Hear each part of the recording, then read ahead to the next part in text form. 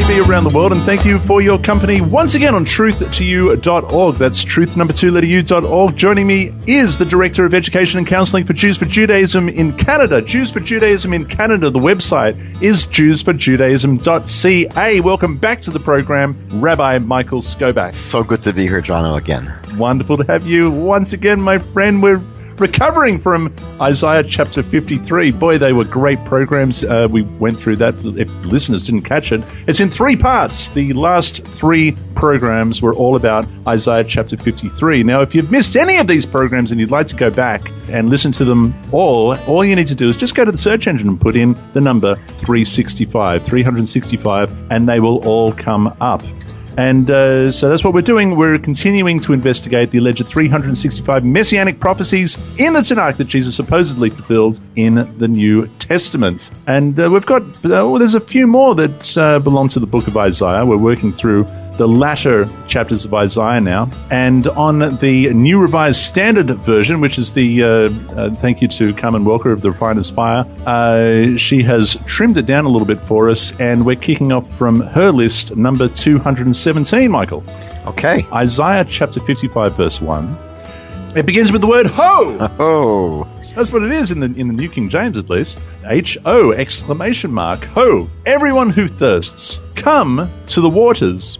And you who have no money, come, buy and eat. Yes, come, buy wine, buy milk, without money and without price. Now, the corresponding verse in the New Testament, John chapter 7, verse 37 to 38, it says, on the last day, that great day of the feast, Jesus stood and cried out, saying, if anyone thirsts, let him come to me and drink. And whoever believes in me, as the scripture has said, out of his heart will flow rivers of living water. Michael. Well, it was interesting. We were just discussing before the show that, when we were studying together Isaiah 53, you had a sense that there was something worth responding to, that there was really... there was some fireworks in those programs. Well, the passages in Isaiah there really resonate strongly with the Christian message. You could see that there's some correspondence, at least, between what Christians teach in the New Testament and those that long chapter in Isaiah that those verses we studied. But here, we're going to look at a number of passages where you just have to scratch your head and wonder, what in the world are they talking about? And so when Isaiah says here, everyone who's thirsty, come. Well, why is that meaningful? Meaning that, what does it mean that Jesus fulfilled something that says, everyone who's thirsty, come? First of all, it's almost impossible to walk away from this chapter of Isaiah and think that this verse is a messianic prophecy, is a prophecy about the Messiah. It's clearly not, and not even my hyperactive open Bible, study Bible, awards it a star for being a messianic prophecy. My New King James Version Study Bible does not look at it as a messianic prophecy. So it's just, in terms of a list of serious messianic prophecies that Jesus fulfilled, this doesn't make it onto the list of being a messianic prophecy. Furthermore, it would really be meaningless as a prophecy. What does it mean to say, that everyone who's thirsty is going to come? It doesn't point to any particular person. I gave a class tonight to B'nai Noach, to Noachites, and they were thirsty for what we were discussing in the class. It's such a vague description that everyone who's thirsty, let them come. It really becomes meaningless as a prophecy that would point to anyone in particular. And unfortunately, I think we're going to encounter a few of those in this program. That's going to be the theme of the evening. It's going to be the theme of the evening. It's going to be the theme. It's going to be basically like, what in the world are they trying to do here? Is it because, let me ask you, is it because believers of the New Testament have a different definition as to what, first of all, what a prophecy is, secondly, what an answer to prophecy is? Because what we see a lot of is it seems like, from a New Testament believer's perspective, here is some words or some phrases or even a passage that is reminiscent in the Tanakh, that is reminiscent of words, phrases, or passage, even concepts or topics or themes in the New Testament. Therefore, it is equated to a prophecy fulfilled. That's what seems to be going on. That's exactly what happens. You can see, anyone that would just look at the titles of the prophecies in this list, you can see precisely what was going through the mind of the list maker. They were reading through the Hebrew scriptures, and any time there was a word, a phrase, or a concept or an idea that triggered some kind of an association with Jesus or with the mission of Jesus or anything having to do with Jesus, then that becomes elevated, it becomes transformed, it becomes miraculously becomes a messianic prophecy. And, again, I think we said the very first time we sat down together when we had our rules of engagement, that's not how you read the Bible, meaning that you don't read the Bible from Revelation back towards Genesis. You don't start with your conclusion, like in Alice in Wonderland. First they had the verdict and then the trial. That's not how that's a disaster for understanding the Hebrew Scriptures. You have to basically start with the Hebrew Scriptures without any preconception. You have to imagine, really, to understand what is really being said in the prophets, you have to read them as if you were reading them 150 years BCE, without, without putting Jesus glasses on. If you're wearing Jesus glasses, you're going to see Jesus wherever you look, and that doesn't help you. It's it really distorts your clarity of vision when you're reading the Hebrew Scriptures. So if you read from Genesis forward without having Jesus glasses on, without having this sort of framework with which you read the Hebrew Scriptures, and by the way, Christians have every right to do that. There's no reason why they can't begin the process of studying the Hebrew Scriptures with their, axiomatic belief that Jesus was the Messiah, and then try to find correspondences to that in the Jewish Bible. But it doesn't give them really any solid grounding in making the claim that these are actually prophecies that were fulfilled by Jesus. They're not. These are passages that, in general, we've seen are not prophecies. They're certainly not messianic prophecies. And they've become elevated by the Christian into a messianic prophecy because it sounds like Jesus. And of course, we have to appreciate that, for an honest reading of the Hebrew Scriptures, who cares if it sounds like Jesus? Because we don't know at the outset that Jesus was who Christians assume he is.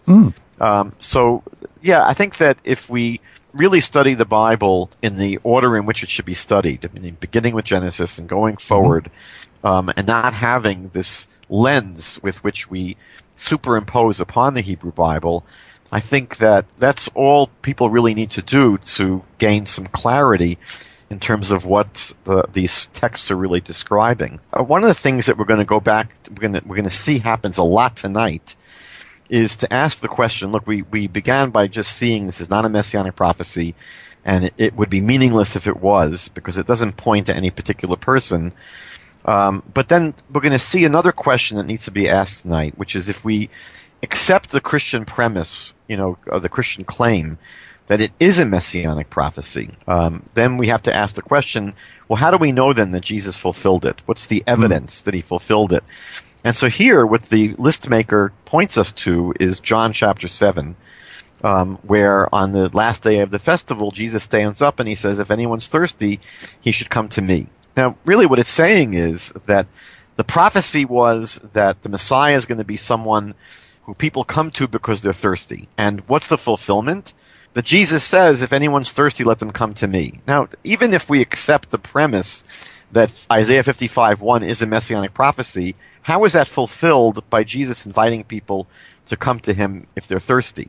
And then the second verse that's quoted here is a verse that doesn't even exist in the Hebrew Bible. It says that one who believes in me, as the Scriptures have said, will have streams of living waters flowing from deep within them. That doesn't exist in the Hebrew Scriptures. Which is extremely problematic, because here we have Jesus saying, he who believes in me, as the Scripture has said. Right. And this is one of those examples where there's no such scripture. But again, what it boils down to, in terms of the list maker here, is that Jesus fulfilled this prophecy essentially because he's inviting people to come to him. It would have been even better if you had a passage where you have all these thirsty people coming to Jesus, but that doesn't even happen here. And if that was the case, all we would have, and this is going to be the repetitious theme from tonight, all you would have is the fulfillment rests upon simply the claim that the New Testament says so, meaning that the Old Testament makes a prophecy, and how do we know Jesus fulfilled it? The New Testament said so. So that's going to be, one of the barometers we're going to have to look at tonight. Number one, are we really looking at Messianic prophecy? Number two, does it clearly and exclusively point to Jesus? And number three, what's the evidence that he really fulfilled it? The next one on the list is Isaiah chapter 55, verse 3. I love this verse because we have a verse in the New Testament where Jesus says, nobody comes to the Father except by me, as if he's some sort of, bouncer at the door. Nobody comes to the Father except by me. But here in this verse, God is saying, incline your ear and come to me, it begins. Incline your ear and come to me. Hear, and your soul shall live, and I will make an everlasting covenant with you, the sure mercies of David. The apparent fulfillment of this in the New Testament is, we're given Acts chapter 13, verse 34, and it says, and that he raised him from the dead, no more to return to corruption. He has spoken thus, I will give you the sure mercies of David. Michael. Well, this is really a mouthful. First of all, the list maker is claiming that the prophecy in Isaiah 55:3 is that the Messiah, Jesus, would be resurrected by God. So the first thing to remember is that this passage is not seen as a messianic prophecy, even in my Open Bible Study Bible. I mean, that's how vague this passage would be. The other thing is that this verse says absolutely nothing about resurrection. I'm not sure how they extract the idea of the Messiah being resurrected here. So number one problem, it's not about the Messiah. Number two problem, it's not speaking about anyone's resurrection. And the third thing, which is that if we study this passage in Isaiah carefully, chapter 55, the beginning, it's not about an individual. It's very clearly from the context speaking about all the people in the previous and succeeding verses, that these are people who are supposed to put their trust in God and turn back to God in repentance. The verse says, bend your ear and come to me, listen and your soul will live. It's not speaking about one person. This is an invitation that God is really extending to everyone. In verse 1, when it says, all who are thirsty, come. It's interesting, by the way, because when Jesus allegedly quoted the verse, he didn't quote it really accurately. Jesus says, anyone who's thirsty, let him come to me. Isaiah actually says, anyone who's thirsty, let them go to the water. And so the water is usually interpreted and understood, and actually there are all kinds of foods and delicacies here. They're all understood as not really speaking about H2O and bread and wine, but these are expressions about what God nourishes us with, which is His Word, His teachings, His Torah. So the invitation here is anyone who's hungry should come to the Torah as a way of coming closer to God.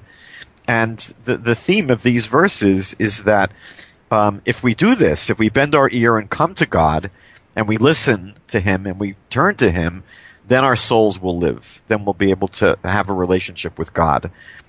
This is not really speaking about the Messiah being resurrected. That's sort of coming out of left field and really has no place here. Very much so. The next one on the list is verse 4 of the same chapter. Indeed, I have given him as a witness to the people, a leader and commander for the people. Corresponding verse is John chapter 18, verse 37. Pilate therefore said to him, are you a king then? And Jesus answered, you say rightly that I am a king. For this cause I was born, and for this cause I have come into the world, that I should bear witness to the truth. Everyone who is of the truth hears my voice. Okay, and apparently this list claims that the Messianic prophecy fulfilled is a witness. Well, so what it seems to be saying is that the Messiah would be a witness. A witness about what? A witness. I mean, it becomes so vague to just say that the Messiah is a witness. We see from verse 3 here that the passage is speaking about David, and really not just David, but obviously and all of the descendants of David in the royal line. And we saw in previous programs that it's not really necessarily that clear that Jesus is a descendant of this royal line. I mean, that's something which is very difficult to ascertain.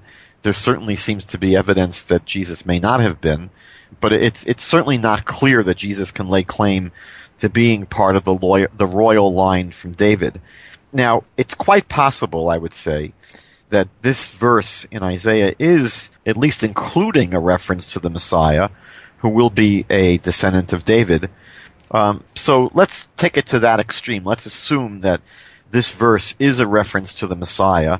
But there's no reason to assume that it's automatically speaking about Jesus, meaning that you'd have a verse here in Isaiah which makes reference to this descendant of David who would be the Messiah. But the question would be, well, how do we know that's speaking about Jesus?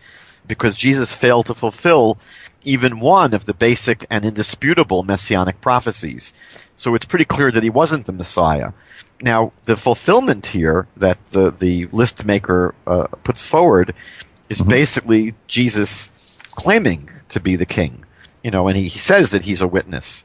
So again, does that really mean that he fulfilled this prophecy simply because he makes the claim that he did? That becomes very problematic, because what it would set up for us is a criteria for fulfillment of Messianic prophecy that's just too easy to fulfill, meaning that you'd have a prophecy that anyone could fulfill simply by saying, I did it. That's right. So, let's say there was a prophecy that said the Messiah will come, and then Bob Jones comes along and says, I'm the Messiah, and that he must have fulfilled that prophecy. That's really the problem here, that the list maker is constantly appealing to passages in the New Testament where either the gospel writer or Jesus makes an assertion or makes a claim. And it sort of begs the question, because, the real question is, where are the goods? We used to have the commercial, where's the beef? It's not enough to just say I'm the Messiah. What a person needs to do is to actually fulfill the biblical criteria for who the Messiah would be and what he would do. The next one on the list jumps to Isaiah chapter 59. Before we get there, Michael, if it's okay, because it's very hard to jump over big passages in Isaiah because there's so much gold in here. Isaiah chapter 55, I just want to read it from verse 6 and on. It says, Seek the Lord when he may be found, call upon him while he is near. Let the wicked forsake his way, and let the unrighteous man his thoughts, and let him return to the Lord. And he will have mercy on him, and to our God, for he will abundantly pardon. I love that. Now, those words are so beautiful to hear, and they're so delicious. You have there, it's one of many, many passages in the prophets that just speak about this simple invitation. I would say it's the good news. It's a simple invitation that God, holds out his hand and says, look, children, just come back to me. Yeah. And that's the consistent message and teaching throughout the Hebrew Scriptures, that anyone that goes off the path, anyone that strays, simply can just get right back on the path. Come back, repent, forsake the things that you've been doing wrong, and come back to God. And it says he will have mercy on you, and he will abundantly pardon. Beautiful. Yeah, I just couldn't jump over it. The next one on the list is Isaiah chapter 59, verses 15 and 16.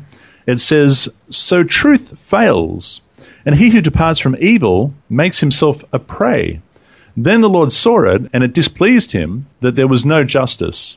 He saw that there was no man, and wondered that there was no intercessor. Therefore his own arm brought salvation for him, and his own righteousness, it sustained him. Now, according to the list, the corresponding verse is John chapter 6, verse 40, and it says, And this is the will of him who sent me, that everyone who sees the Son and believes in him may have everlasting life, and I will raise him up on the last day. Michael.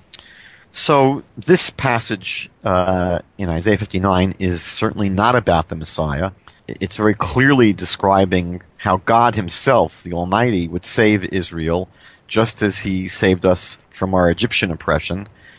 And we see this theme that's really runs throughout the Bible, and especially through the book of Isaiah.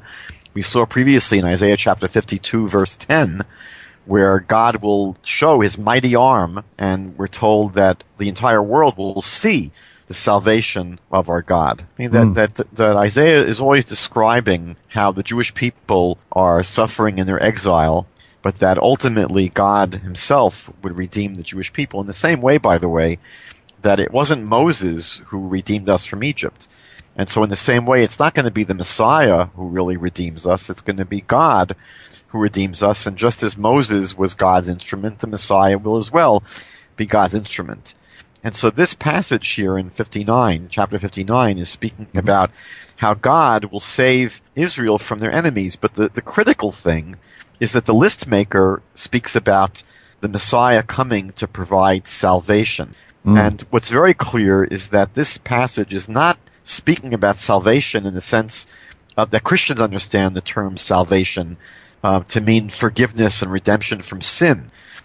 This is clearly speaking about the same way that the word salvation is used throughout the Hebrew Scriptures, that it refers to God rescuing his people from physical and political danger and problems.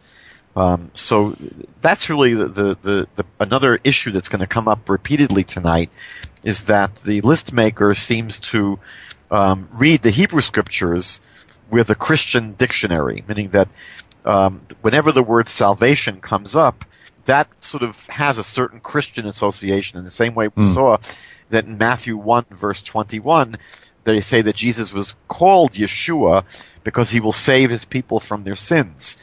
That's a New Testament spin on the word salvation and saving.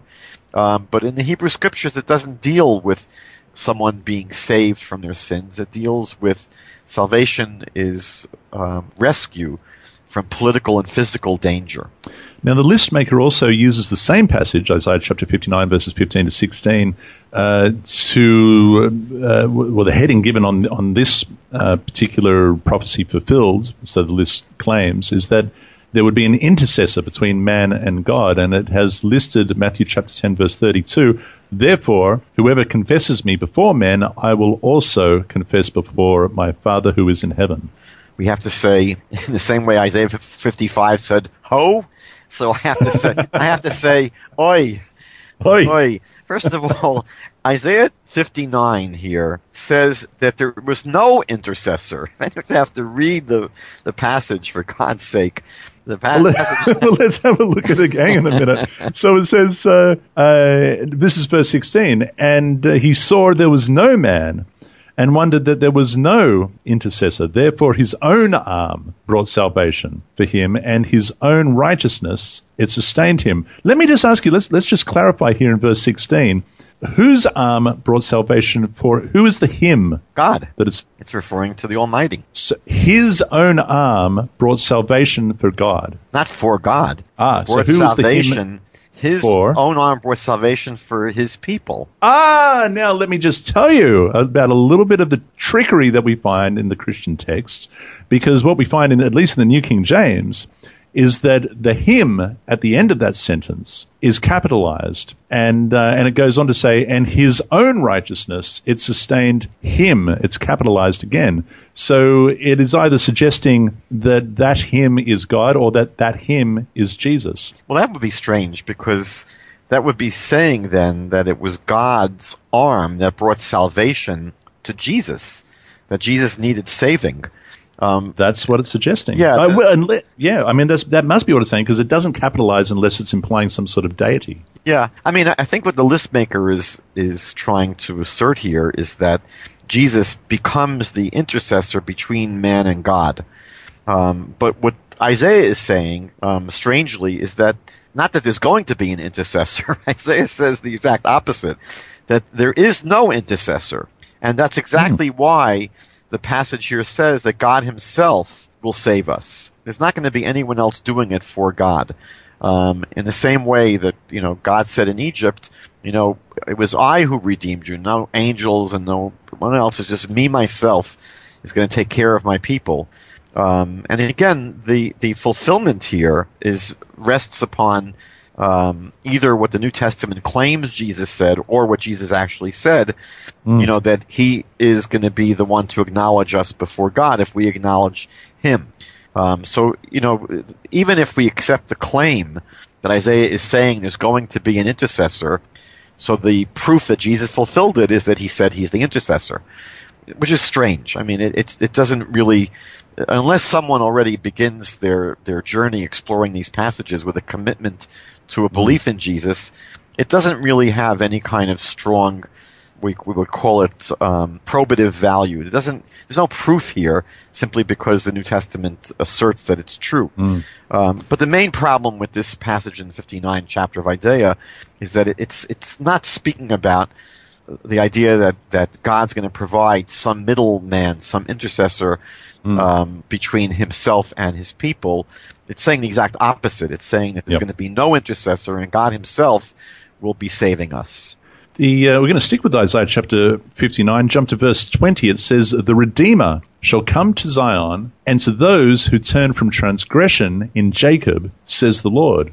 Corresponding verse according to the list is Luke chapter 2, verse 38. "And coming in that instant, she gave thanks to the Lord, and spoke of him to all those who looked for redemption in Jerusalem." Now, the prophecy fulfilled according to the list is that he would come to Zion as their Redeemer. This is a bit odd. Michael, what can we do with it? This needs a lot of rehabilitative therapy. First of all, I have to say, this has not been something we've said a lot in these weeks that we're studying. Ding, ding, ding, ding, ding. This is an actual, bona fide, genuine, indisputable Messianic prophecy. Wow. Yes, indeed. This verse, this might be the third or fourth one we've come up with out of 222. That's awesome. So it is speaking about the Messiah, the person of the Messiah. But, unfortunately for Jesus, it's not him because he did not redeem Israel. Meaning what the verse is saying is that God's going to send a redeemer to Israel.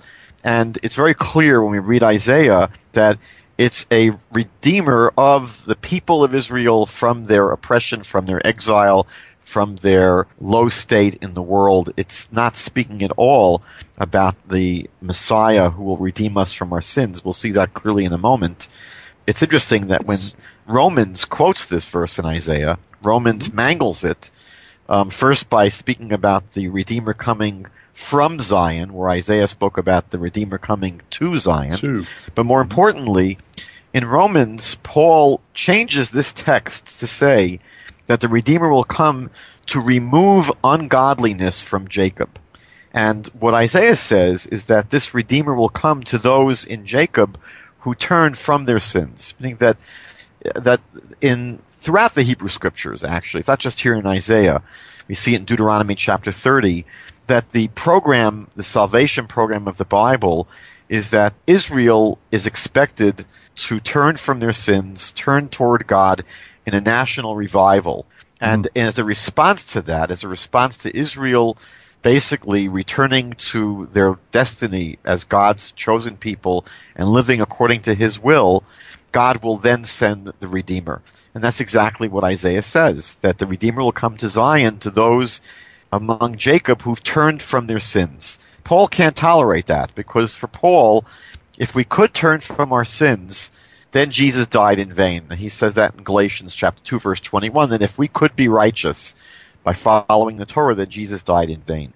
So Paul is forced to then basically change, really distort what Isaiah says, and speak about this Redeemer coming to remove the ungodliness from Jacob, because Paul assumes that we cannot do it ourselves. What's fascinating is that the proof text here that Luke that's quoted in Luke, this 84-year-old widow comes, right, and she begins to thank God and to speak about him to all who were looking forward to the redemption of Jerusalem. Now, how does that prove that... How does that relate to Jesus at all? It seems to be a tiny little passage within the narrative, which is sort of like a side note, and it has nothing to do with Jesus whatsoever. No, it's because, again, what it's speaking about, and I think that it's a beautiful passage, is that what we're looking forward to is the redemption of Jerusalem, looking forward to. It's not, even Luke here seems to, make it clear it hasn't happened yet.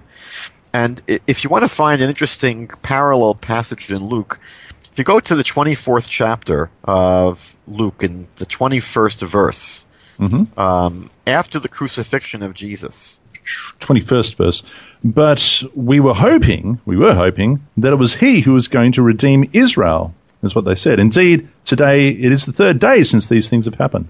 Yeah, so that was their expectation, meaning that the disciples, they were not expecting Jesus to come and die for their sins. What they were hoping for, what their understanding was, that if he was their Messiah, he was going to redeem Israel.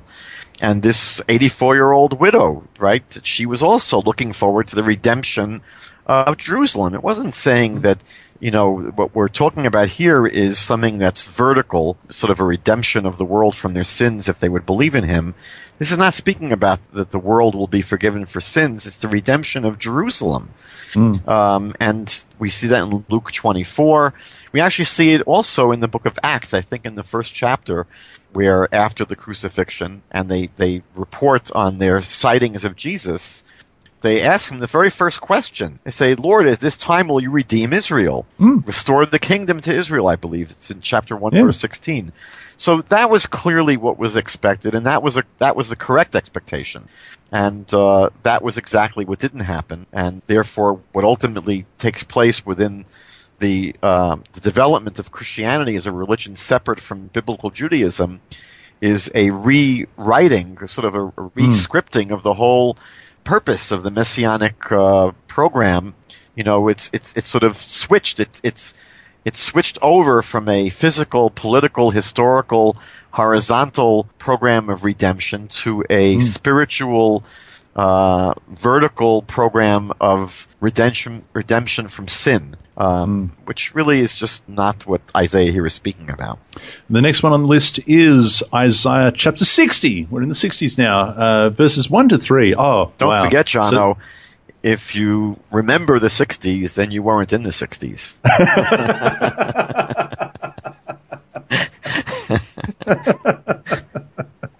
Don't forget.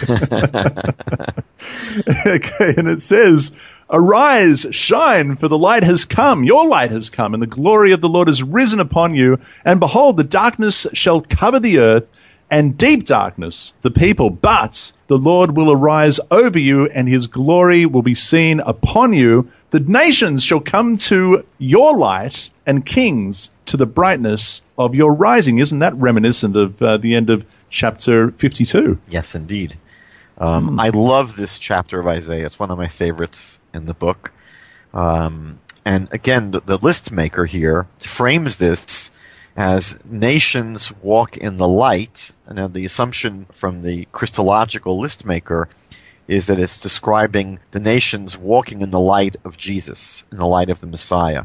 Now again, this is a messianic prophecy in the sense that it's describing something that will only take place in the messianic future, but it's not speaking about the person of the Messiah. This chapter here is speaking very clearly about how the nations of the world will come to the light of the people of Israel.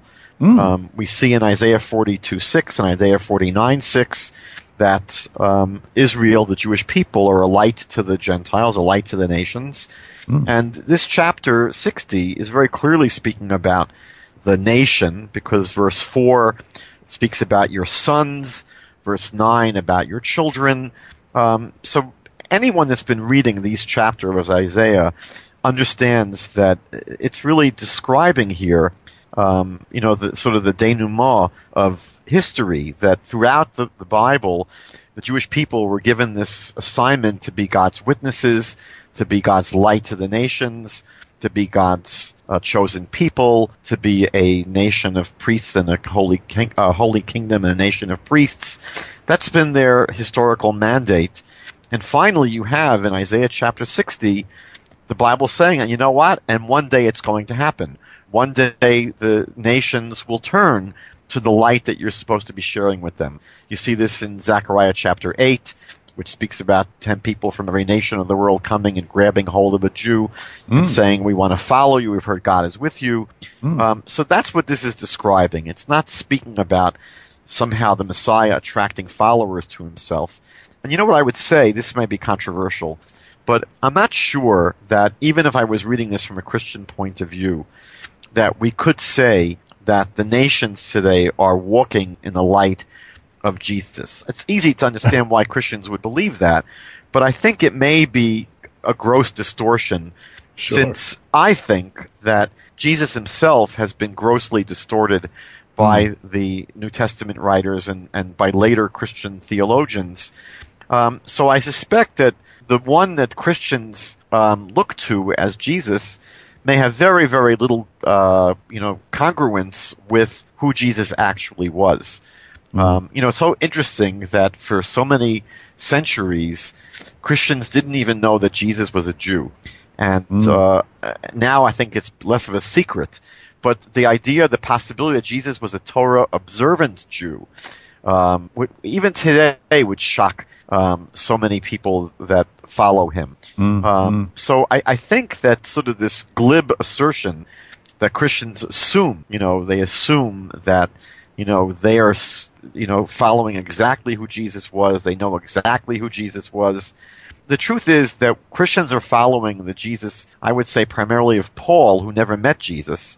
And it's not so simple to me to just make the claim that the nations are walking in his light.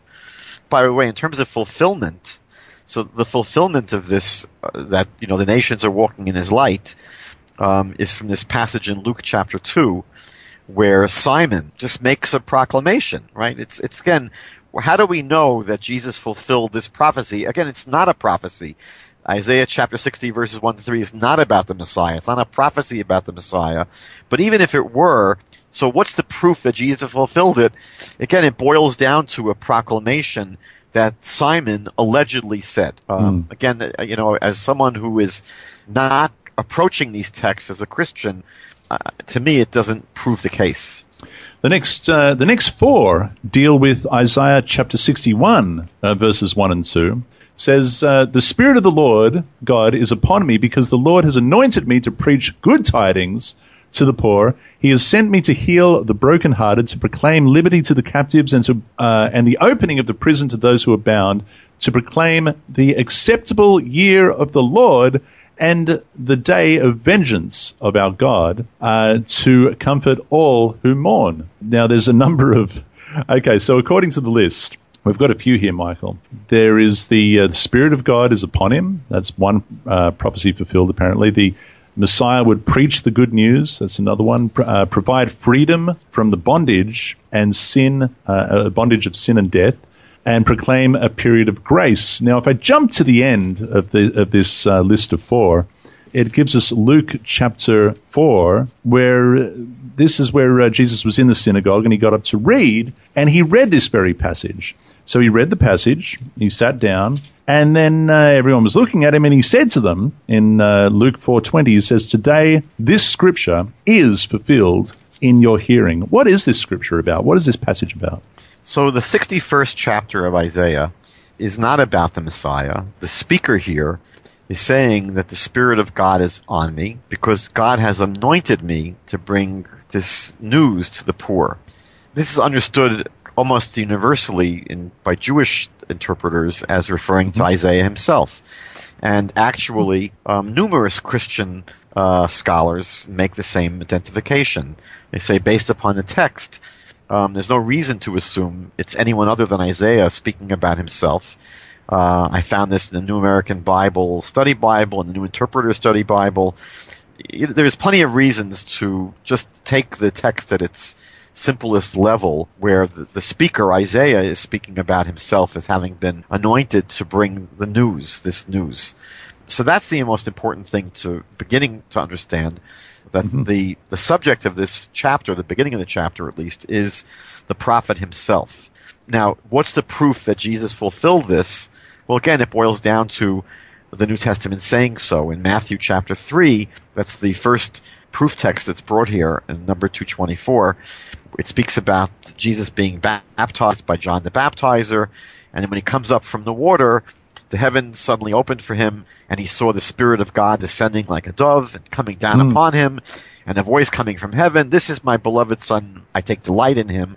So that's the proof that the Spirit of God was upon him.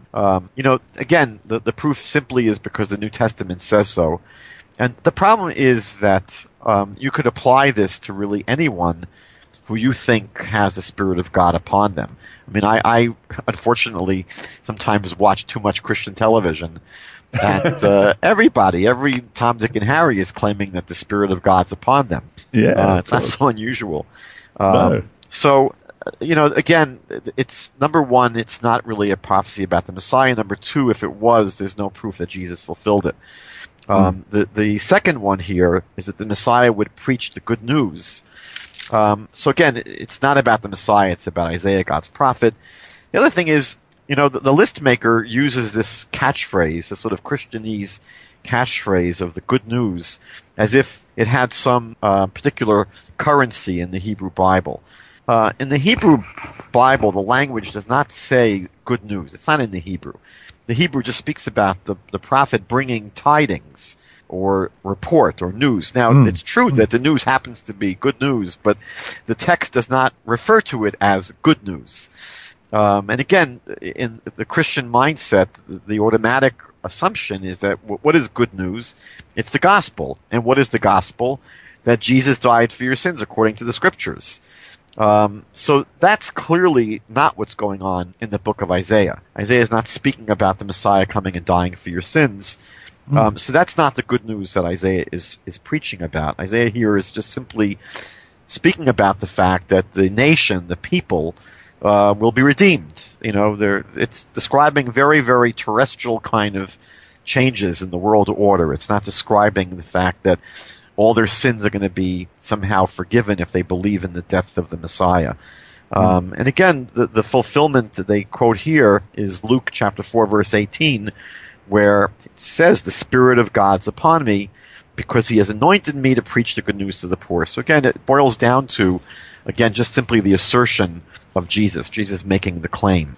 The 226th says that they claim the Messiah will provide freedom from the bondage of sin and death.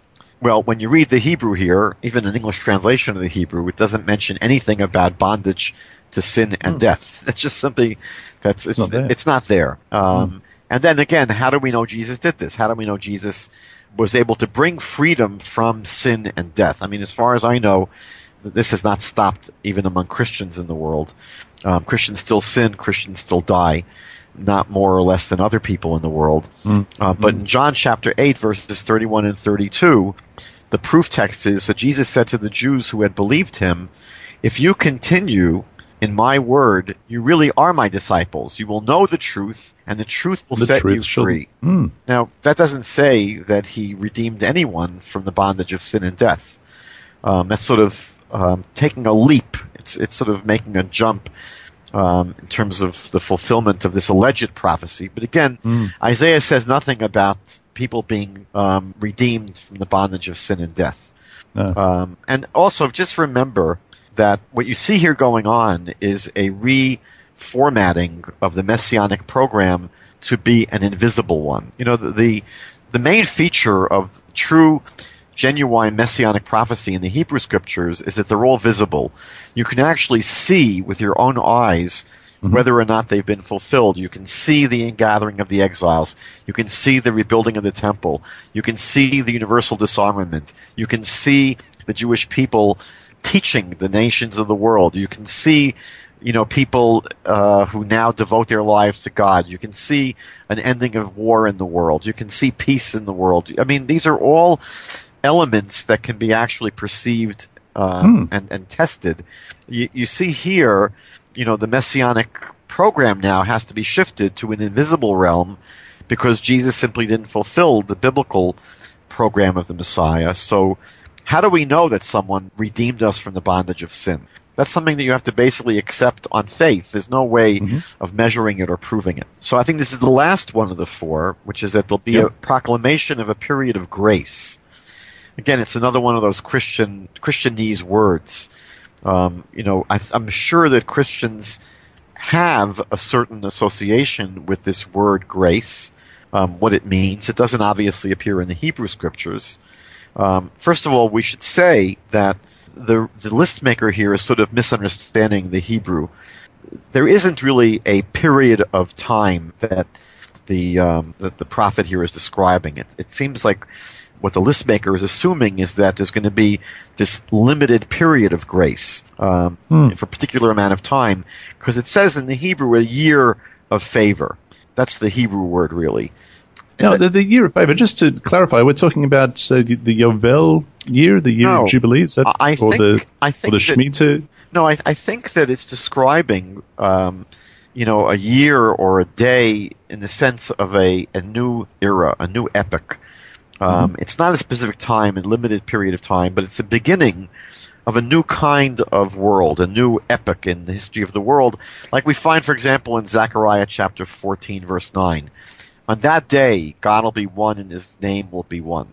So it's describing a new world order. It's not describing, a period of time within the current world order. It's saying that, this isn't. Let me just because you know that a lot of Christians just shuddered then when you said that. You said it's describing a new world order, and of course that's what they fear. They fear a new world order, and they think that the Jews are out to create a new world order, and this is an evil thing, according to the Book of Revelation and the last latter chapters of Matthew, and this new world order we will see, as the Tanakh tells us, there will be the high priest and there'll be the Mashiach. There'll be both Mashiach, the high priest and the king, operating in the temple, and they'll view that as the Antichrist. I read an article just recently saying, it is possible that the third temple may come back. The temple may come back. The altar will go hot. There'll be sacrifices made, and then we'll see the man of sins. The abomination of desolation, and so on and so forth.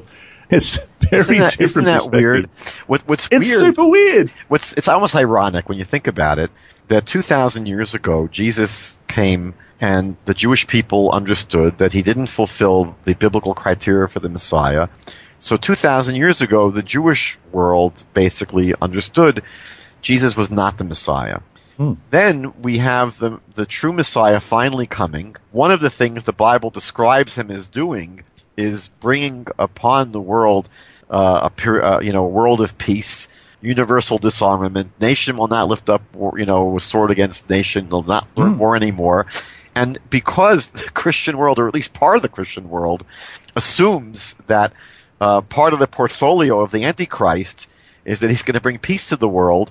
So the irony is that when the true Messiah comes, many Christians are going to assume that he's the Antichrist. It sort of boggles the mind. It really does. But the word here, grace, I wanted to focus on for a moment, because it's a very loaded word in Christianese. The Hebrew is the word ratzon. That's the word that's used here, ratzon. Oh, ratzon. Okay. Yeah, which ratzon means, the best kind of translation would be goodwill or favor. You see in, for example, Deuteronomy chapter 33, verse 24, the blessing about Asher, when the tribe of Asher was being blessed. The blessing was, may Asher be the most blessed of the sons. May he be the most favored among the brothers, ratsui, from the word ratzon, and dip his foot in olive oil. So what we're being told here in Isaiah chapter 61 is that what is going to be this new era, this new period of time? It's going to be a period of time where God's goodwill to Israel will become manifest and clear to the entire world. That's all it's describing. It's not speaking about grace in a sense in which the Christian world might associate with the impact of that word. I'm not even sure I could describe it and paint it accurately. Again, did Jesus fulfill this? Did Jesus bring this about? So again, all you really have is this passage in Luke chapter 4, verse 19, where Jesus makes the proclamation that it happened, that it's true. There's not more than that. The next one on the list is Isaiah chapter 62, verse 11. It says, "Indeed, the Lord has proclaimed to the end of the world, say to the daughter of Zion, surely your salvation is coming. Behold, his reward is with him, and his work before him." Corresponding verse, I love this passage. The corresponding verse is Matthew chapter 21, verses 5 to 7. "Tell the daughter of Zion, behold, your king is coming to you lowly and sitting on a donkey, a colt, the foal of a donkey." So the disciples went and did as Jesus commanded them. They brought the donkey and the colt and laid their clothes on them and set him on them, on both the donkey and the colt. That's pretty awkward. I love that. Yeah. No, it's a circus act. I'd be cheering as well. I reckon that's pretty clever. Yeah. So what is Isaiah speaking about here? Isaiah is saying, and this very well could be a Messianic prophecy, I would say it is, that the Messiah would come to the Jewish people and bring salvation. It says, look, your salvation is coming. But again, it has nothing to do with the Christian notion of salvation. It's interesting, by the way, that there's nothing in this verse about Jerusalem per se. Somehow the list maker speaks about salvation would arrive in Jerusalem, because you can see they're sort of reworking the whole story around this passage in Matthew where Jesus comes riding into Jerusalem. But the passage in Isaiah is not saying anything about the Messiah who's going to ride on a donkey into Jerusalem. The passage is speaking about the ultimate salvation of the Jewish people, which will take place through the agency of the Messiah. But when it speaks about his reward and his gifts, this is speaking about the Almighty, the Tetragrammaton. This is the God Himself, and it's speaking about when the salvation comes to the Jewish people, it's going to be with God's reward and His gifts accompanying Him, God Himself. Yes. So the proof text here is interesting because it's from Zechariah. It's from Zechariah chapter 9, verse 9. Yeah. It's not actually quoting from Isaiah, and it says, and we will be getting to this passage eventually, but it says, "Rejoice greatly, O daughter of Zion. Shout, O daughter of Jerusalem. Behold, your king is coming to you. He is just and having salvation, lowly and riding on a donkey, a colt, a foal of a donkey." Yeah. So this is a messianic prophecy in Zechariah. Beautiful. But it's speaking about your king. And again, the reality is that despite all of the protestations of Christians, Jesus was not the king of the Jews. He was claiming that was why he was executed. But, it's one thing to claim that you're the king of the Jews, another thing that you are the king of the Jews. He was never anointed as the king. He never served as a king. He never carried out any of the functions of a king. There was nothing that all would make him a king of the Jews other than, again, this sort of assertion, this insistence that he was the king of the Jews. And more importantly, he didn't bring salvation. The Bible here is speaking about this king who will come to bring salvation. There was no salvation with Jesus. There was no salvation in the biblical sense of the redemption of the people from their physical exile, from their suffering, from their torment. We know that with the coming of Jesus, things got much worse for the Jewish people. Yeah. Now, before I jump too far ahead, because the next one is Isaiah chapter 63, I just want to go back and just read.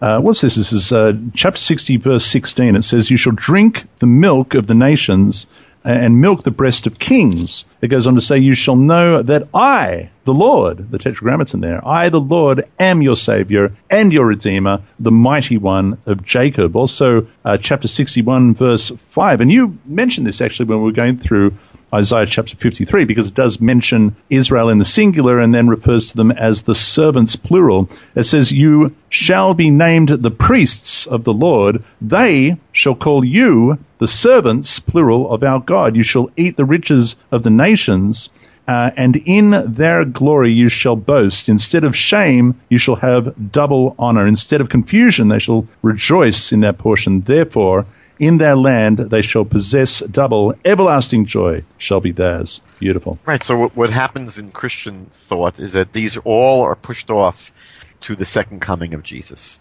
Again, the second coming doctrine is a very clear acknowledgement that Jesus did not fulfill any of the real Messianic prophecies. And, that there has to be then, the idea that he'll fulfill them when he comes back.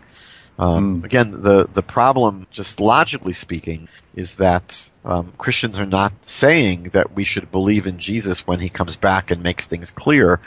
They're insisting that he was the Messiah now, before he fulfilled any of the prophecies about the Messiah. So all of these latter chapters in Isaiah, they're just, all of them are describing the Messianic future, which none of this has happened yet. And that's really the great weakness of, all of these passages appearing on this list. The list maker is essentially quoting passages that simply have not come to pass yet, and so they haven't been fulfilled. But that doesn't stop the fact that there's some similar words or similar themes or similar phrases, and the next one is a good example of that. We're looking at Isaiah chapter 63, verses 1 to 3. It says, "Who is this who comes from Edom with dyed garments from Bozrah? This one who is glorious in his apparel, traveling in the greatness of his strength. I who speak in righteousness, mighty to save. Why is your apparel red, and your garments like one who treads in the winepress? I have trodden the winepress alone, and from the peoples no one was with me. I have trodden them in my anger and trampled them in my fury. Their blood is sprinkled upon my garments, and I have stained all my robes." Now, the corresponding verse is a bit of Revelation. That's always exciting. I love to get in that. It says Revelation chapter 19, verse 13, and it says, "He was clothed with a robe dipped in blood, and his name is called the Word of God." The prophecy fulfilled, according to the list, is a vesture dipped in blood. I really had to scratch my head when I read this one.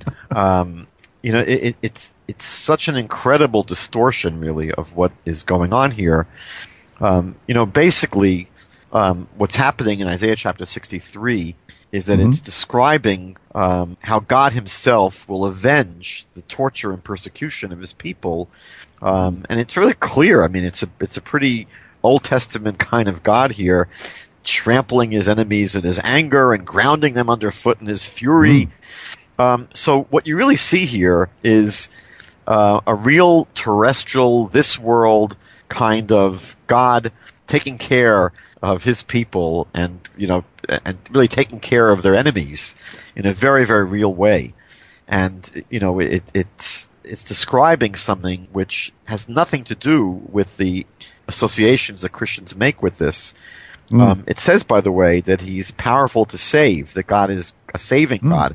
So in discussing how he's going to save his people, not from sin here, he's saving them from their enemies, and he's going to take vengeance upon the enemies.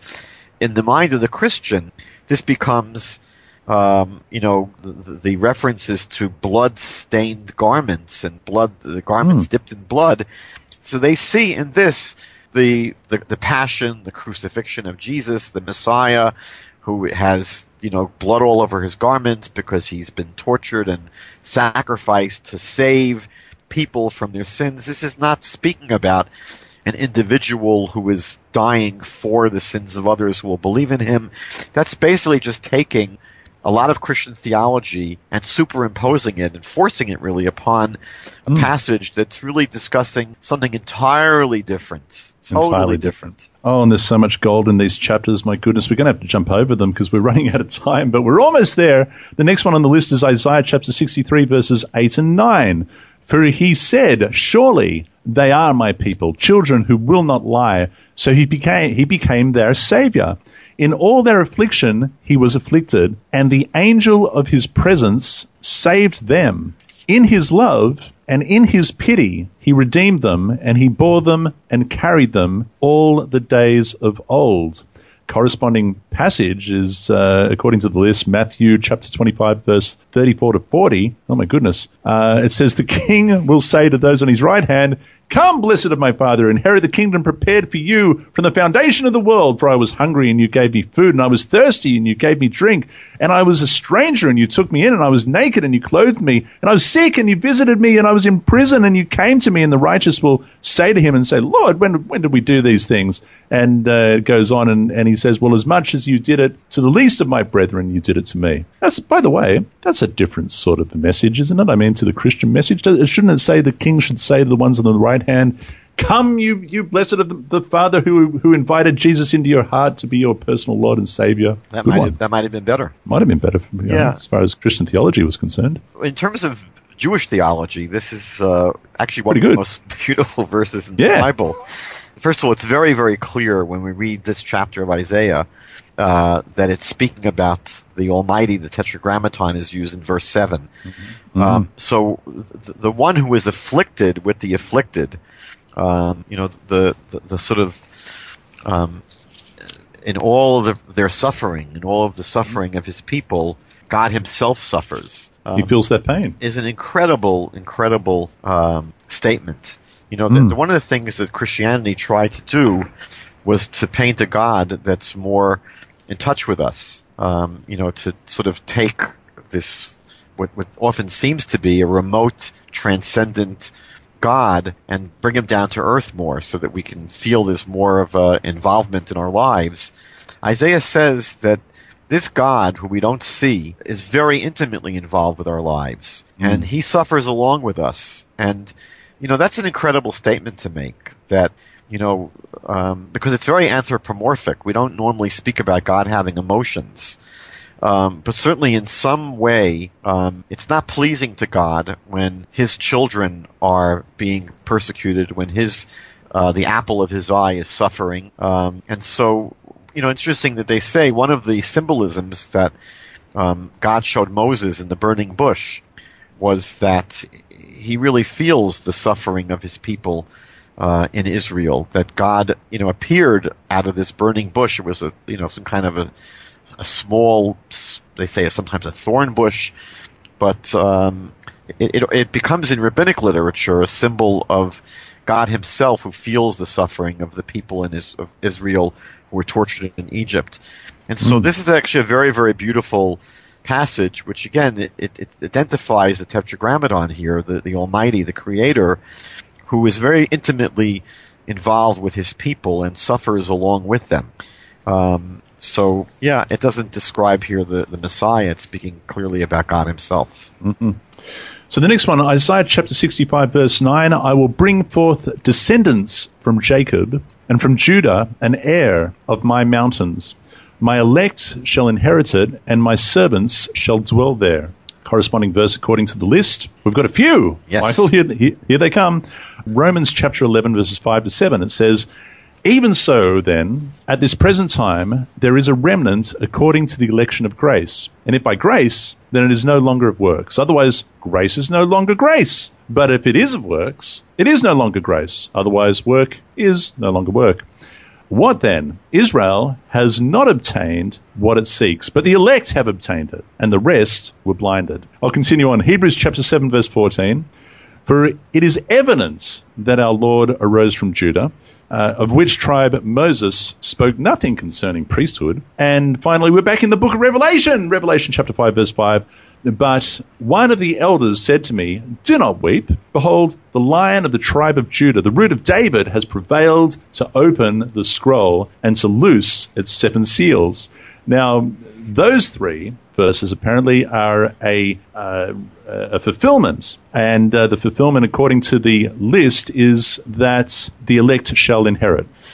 So I'm not really quite sure what's going on here. It sounds to me like this smacks of replacement theology, that somehow the elect are going to be not the physical descendants of Abraham, Isaac, and Jacob, but the elect now becomes those who believe in the Messiah, or at least the Christian Messiah. Yeah, this is specifically what it says in verse 7 of Romans 11. It says, what then? It says Israel have not obtained what it seeks, but the elect has. Yeah. And that's not Israel. So the actual passage in Isaiah says the exact opposite, really. It's speaking specifically about Israel, my chosen ones, and my servants, meaning that throughout Isaiah, God has described Israel as his servants.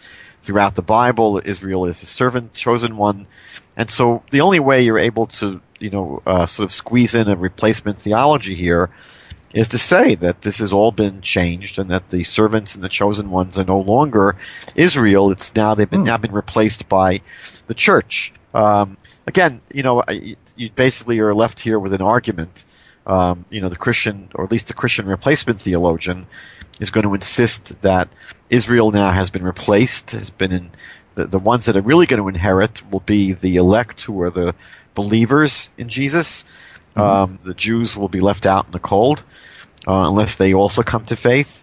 So I'm not quite sure why this is considered to be a messianic prophecy it's clear that Jesus fulfilled. All you really have is certain assertions here about Christian theology. Kind of weird. Yeah. But that's not uncharacteristic of this list. The final one!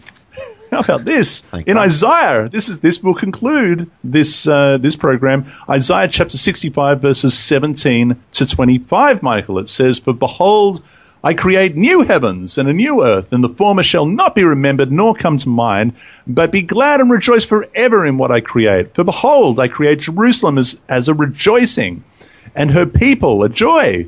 I will rejoice in Jerusalem and joy in my people. The voice of weeping shall no longer be heard in her, nor the voice of crying. No more shall an infant from there live but a few days, nor an old man who has not fulfilled his days.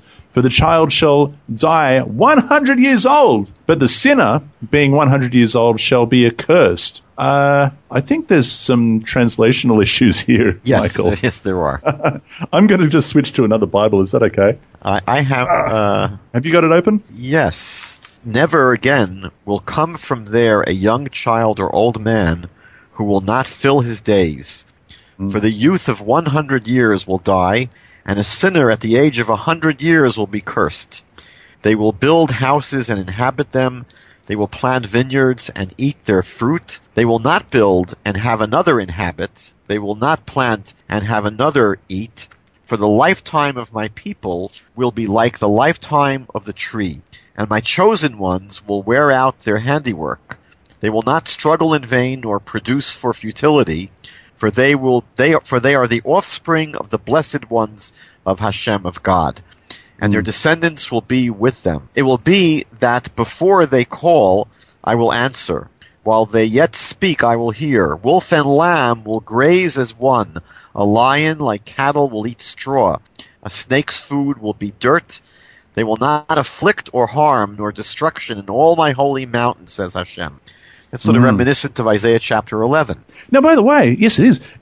This is the verse, I do believe, verse 25, the last verse that you read. We quite often hear of the lion lying down with the lamb, but we don't have that in the Tanakh, if I'm correct.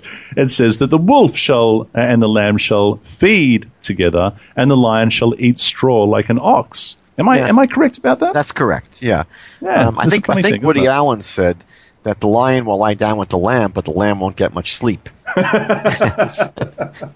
That's right. What they say is interesting, by the way.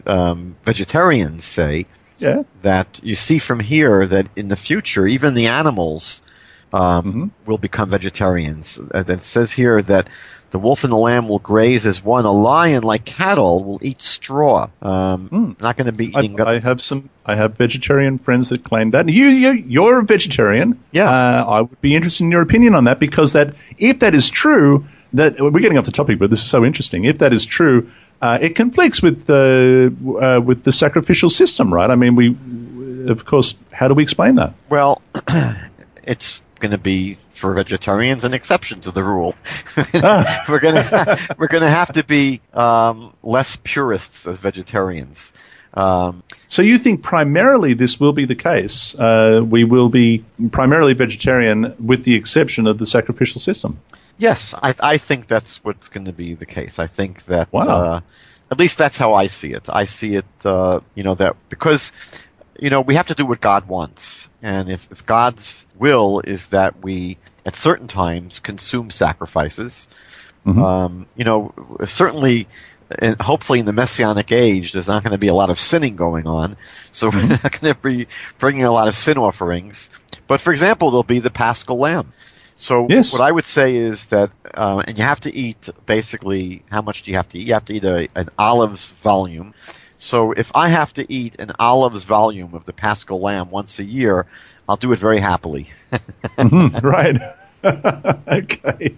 Well, there it is. No, now that'll be interesting to people. And I do believe, and I hope I'm not misrepresenting him, but I think that theory was first put to me by Dr. James Tabor, and I think he is a vegetarian as well. Yes. Interesting. And he probably has articles on that. Now, the corresponding verse, in any case, to that which we just read, 2 Peter chapter 3, verse 13, nevertheless, we, according to his promise, look for new heavens and a new earth in which righteousness dwells. And Revelation, once again, I think that's the third time we've been there. Revelation chapter 21, verse 1. Now I saw a new heaven and a new earth, for the first heaven and the first earth had passed away. Also, there was no more sea. Well, that's no fun if there's no more sea. No surfing. I really like the sea. That's odd. Anyway, but is it really talking about, wiping this earth and the heavens, off the map, so to speak, and starting again? Or is it a renewal of the existing? You know what? It's not 1,000% clear what it's speaking about. And you will find different approaches to exactly how to unravel these verses. But the one thing that's 100% clear is that it hasn't happened yet. Right. So we'll see when it happens. Look, even the Book of Revelation, we know that the Book of Revelation is essentially it's a vision about what's going to happen in the future. So it's not a fulfillment of what's happened yet. So what I would say in terms of this being a prophecy about Jesus is, what in the world does this have to do with Jesus? It hasn't happened Why yet. Why is it on the list? It shouldn't be on the list. This is basically something which is totally irrelevant. If we're trying to ascertain whether Jesus is the Messiah, it doesn't make any sense to talk about something that's going to happen, and we don't really understand what it's talking about, that's going to happen in the future from the present tense. We're dealing with Jesus who lived 2,000 years ago. So passages in the Bible that are describing events that have not yet happened by the year 2015 don't really help us, with any kind of evaluation of Jesus. So it's not really clear what exactly is going on here. I think that you'll find among Jewish commentaries some that take sort of a more radical approach to literally a totally new kind of world, a more spiritual kind of existence. Some people take a more, conservative approach and say that really there's not going to be much of a change. It's describing things more allegorically. They'll basically be the kind of world we're living in now, but it'll be a peaceful world. It's funny though, isn't it? Because I think what it's saying is that by being on the list, Carmen, who revised this list, I suppose she looks at this and she says, well, you see, it will happen, not because it's in the Tanakh, but it will happen because in the New Testament it confirms that it will happen. Therefore, it will be a prophecy fulfilled, and therefore I'm going to put it in the list. I guess that's what... I'm sure that's exactly what's happening. And again, for a committed Christian, it makes a lot of sense. But the whole purpose of the list really is to make a case to non-Christians to say, look, there is firm, strong, compelling evidence that Jesus was the Messiah because he fulfilled Messianic prophecy. And, if the only way these prophecies work is if you accept uncritically the starting point of Christianity before you even examine these prophecies, it's sort of circular reasoning, meaning that it only works if you accept our premise that Jesus was the Messiah. It sort of reminds me of a comic routine by Steve Martin. He used to say, I'm going to teach you how to have $1 million and not pay any taxes. He said, first, get $1 million. So, fine, but that's the hard part, right? It really, to engage in this sort of tautology here of circular reasoning where, you have to accept at the outset that Jesus was the Messiah. And once you accept that, all of these prophecies will make sense. Well, that's not how things work. You have to, begin with tabula rasa. You have to begin with a question mark. Was Jesus the Messiah prophesied by the Hebrew Scriptures or not? And then you have to ask yourself, what really are genuine, authentic, indisputable Messianic prophecies in the Hebrew Scriptures, and did Jesus actually fulfill them? Not, is there a belief that when he comes back he's going to possibly fulfill them? I would say that's really not on the table. So I think that what we saw in these last chapters of Isaiah was, sort of the weakest list so far that we've seen, because these are, generally speaking, passages that have not yet transpired, and so they don't really help a claim that's discussing someone that came 2,000 years ago. And it doesn't add credibility to the list, but I think that went away a long time ago. In any case, next week we are kicking off from, at least on the New Revised Standard version, the list that's been through the Refiner's Fire that appears on the refinersfire.org. Number 233, we're going to be in the book of Jeremiah. On the original list, that kicks off from number 289. Boy, 290 in fact. That means we've got less than 75 to go. That's exciting. Maximum. We're seeing the light at the end of the tunnel. Thank you, my friend, Rabbi Michael Skobac of JewsForJudaism.ca. JewsForJudaism.ca is the website. I highly recommend people go there and have a look around. There's an enormous amount of resources available there, including, of course, a link to the YouTube channel. And boy, there's a lot of lectures there given by your fine self, Rabbi Michael Skobac. So thank you for coming back on the program. My great pleasure, John. Always a privilege to have you. And until next time, dear listeners, be blessed and be set apart by the truth of our Father's Word. Shalom.